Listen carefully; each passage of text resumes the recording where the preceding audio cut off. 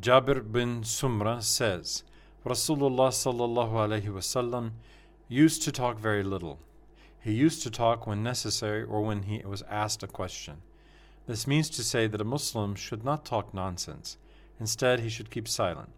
He used to speak very clearly and methodically. His words would be easily understood.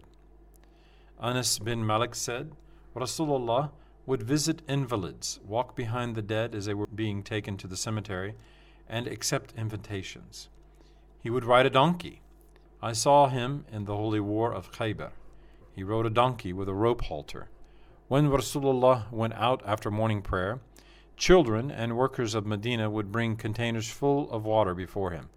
They would beg him to dip his blessed finger into the water. Winter as it might be, he would put his blessed finger into all the containers one by one, thus pleasing them. Again, Anas bin Malik radiallahu an said, if a little girl held Rasulullah's hand and wanted to take him somewhere for some matter, he would go with her and solve her problem.